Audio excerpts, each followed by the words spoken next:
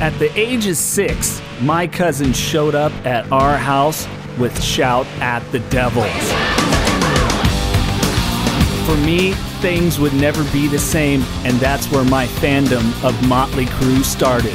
The first time I heard the sound of a Mick Mars guitar, Vince Neil's screaming vocals,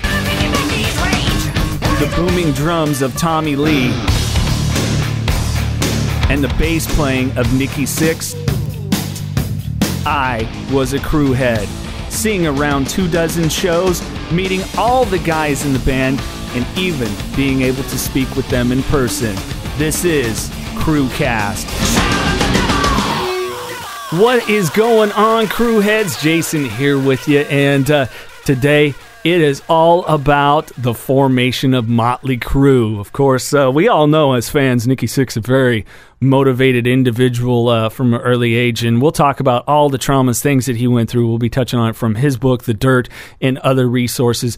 But let's just talk about January 17th, 1981, a young bassist, of course, at the time in a band called London, but he wanted to do something much different. And, of course, the reputation of Mötley Crüe grew to be known for the sex, drugs, and rock and roll. And it was really no accident, because that's what he was immersed in. Nikki was in the use of substance, working dead-end jobs. As we know, of course, he talks about in The Dirt being a carpet cleaner, where he'd put a bottle of water in, say it was Scotch Guard, upsell it, and charge more for that, and things like that. But was jamming with musicians in and around LA. Of course, had the success with London, but didn't really take off and wasn't really what he wanted out of it. And, London, an interesting band that we'll touch on some other point. Of course, Blackie Lawless, the Wasp, Guns N' Roses, Izzy Stradlin, both pre their bands that they got big with.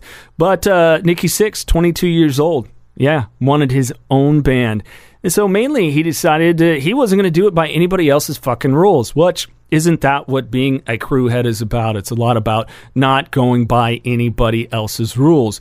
Well, he teamed up, of course, with Tommy Lee. T-Bone. T-Bone's just, he's wild all the time. He's loud, he's funny, he's got a lot of energy. If party's ever dying, he's the guy that brings it up. And then guitarist Greg Leon, and they had the band together, Sweet 19. Greg Leon soon quit the band. Sixx and Lee, they had to find another guitarist. They hadn't really yet named the group, and so they searched through different ways of trying to find a guitarist. Of course, at the time, there's a popular magazine called The Recycler, and that's where they happened upon a statement from a guitarist. The ad now infamously read, "Loud, rude, aggressive guitar player available." Tommy and Nikki met each other through a friend of theirs that they had both together, and they found me through an ad in the paper. Loud, rude, and aggressive guitar player, me. After seeing the ad, Mick Mars was asked to audition and then immediately join the band. The interesting thing, of course, that you may or may not know, Mars and Sixx, they had met prior to this audition, although they didn't get along very well at the time. Of course, at the time, Mick Mars was in a band, and Nikki Sixx decided to get some $2 tequila shots at the Stone Pony. Sixx at the time was using speed and drinking when the two had their first encounter.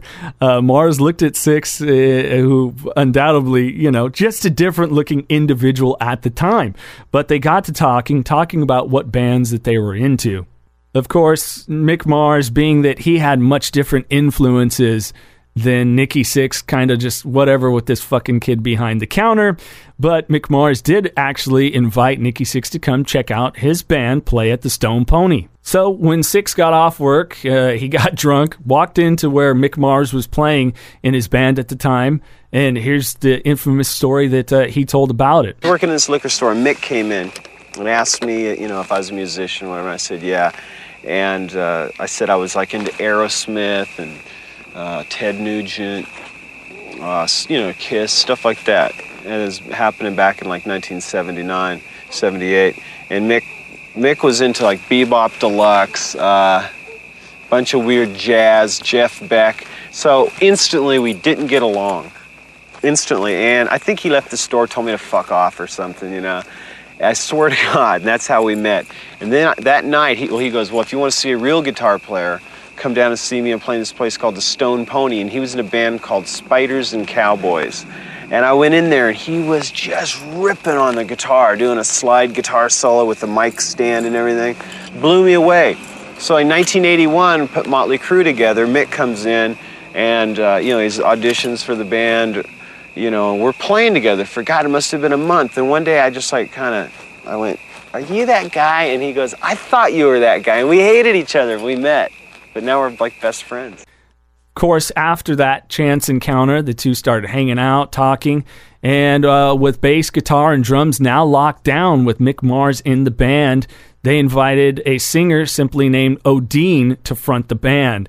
Of course, after cutting demos, which if you watch the Dirt movie, this stuff isn't included in there. This is stuff that was kind of left out. Odin got sacked. He just did, in exchange for a singer that Tommy Lee knew in high school. Tommy Lee was really behind a platinum blonde in a rock band called Rock Andy. And after watching him perform, they knew they found their lead singer. But Vince Neil wasn't immediately on board with it at all. He turned it down over and over. But Tommy Lee was persistent, persuaded Vince Neil to audition. And they went down to the Starwood and saw me singing. And when he got in contact with Neil, the front man mentioned his band screwed him over, so he agreed to do the audition.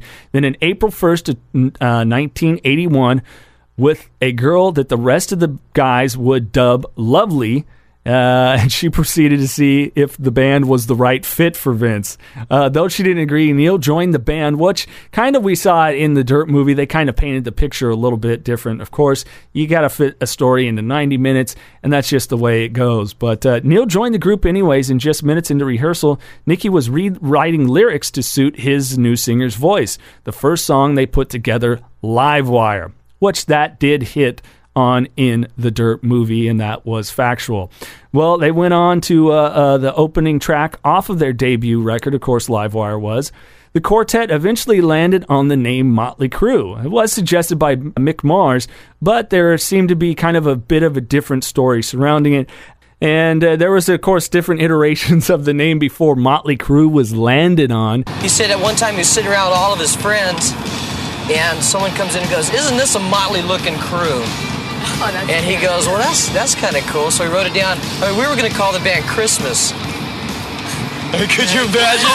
Hi, I'm Christmas. All right, well, so that was Vince's take, of course, on where the name Mötley Crüe came on. And could you imagine if they had named the band Christmas? And the bass player for Christmas, Nikki Sixx and Mick Mars. No, it just wouldn't have worked. Being the band called Christmas and things like that, thank fucking God they didn't do that, right? Well, with the bands being dubbed a motley-looking crew by an individual, they decided to do a couple of different adjustments. Of course, Vince Neil talks about sitting around and they're drinking some beer. And so from there, of course, the band put the umlauts in it. Those are the two dots over the O and the U in Mötley and Crüe. And over the course of the next 3 decades, of course, one of the biggest bands in the world, selling in excess of 100 million records with 5 studio albums going platinum.